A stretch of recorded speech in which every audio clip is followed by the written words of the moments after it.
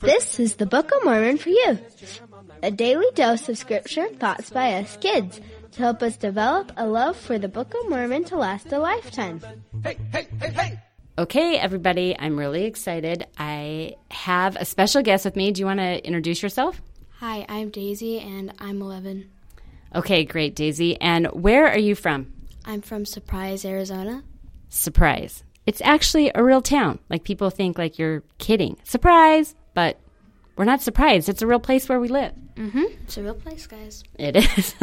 Okay, so you had a kind of a cool experience sharing the gospel the other day with some friends. Do you want to tell me a little bit about it?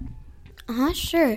So I was at a birthday party, and we were just kind of just chilling on the couch and talking, and then all of a sudden, like, what religion are you, came up. And they all said, oh, we're from CCV. And I said, I'm a member of the Church of Jesus Christ of Latter-day Saints. Good job. You didn't even just say I'm a Mormon. You said the whole name. Mm-hmm. Good job. You're following the rules.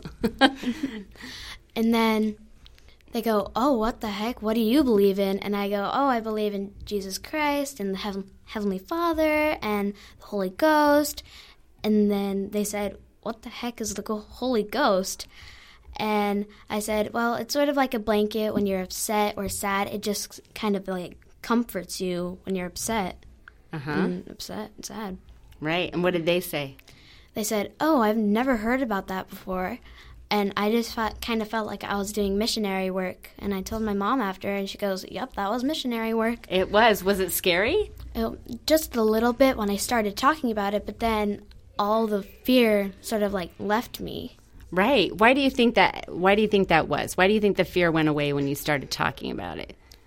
Maybe because when you're sharing the gospel, you're afraid that people will say, oh, I don't like that. Mm-hmm. And then, but really, when they just like stop to listen to you, it's not that scary anymore. And you just feel good about sharing your religion and the gospel. Yeah. It's just fun. That's awesome.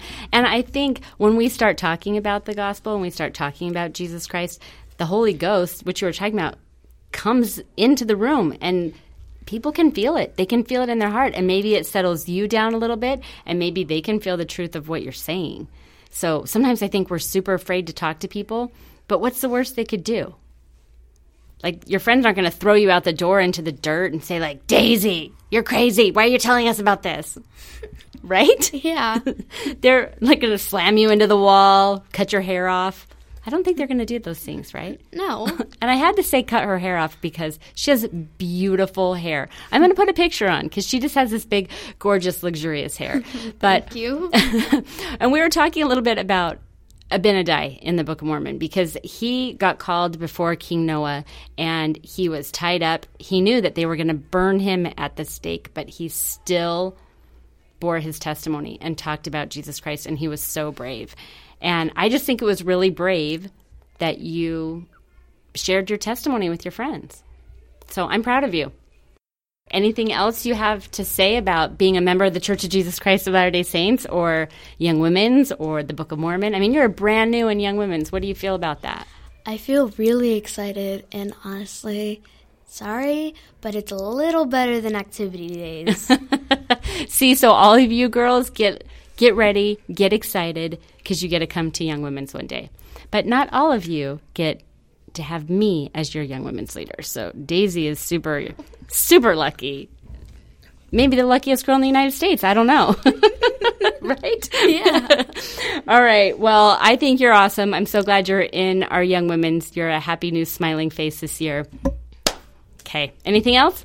Nope. Okay. It's all good. All right. Good to have you. Thank you so much. Thank you. Bye. Bye. First and second book 75, Jacobinus, Jeremiah, Words of Mormon, and Mosiah, singing this is so fun. Alma, Helaman, third, fourth, Nephi, Mormon, Ether, and Moroni, learn the teachings of the prophets in the Book of Mormon. Hey, hey, hey, hey!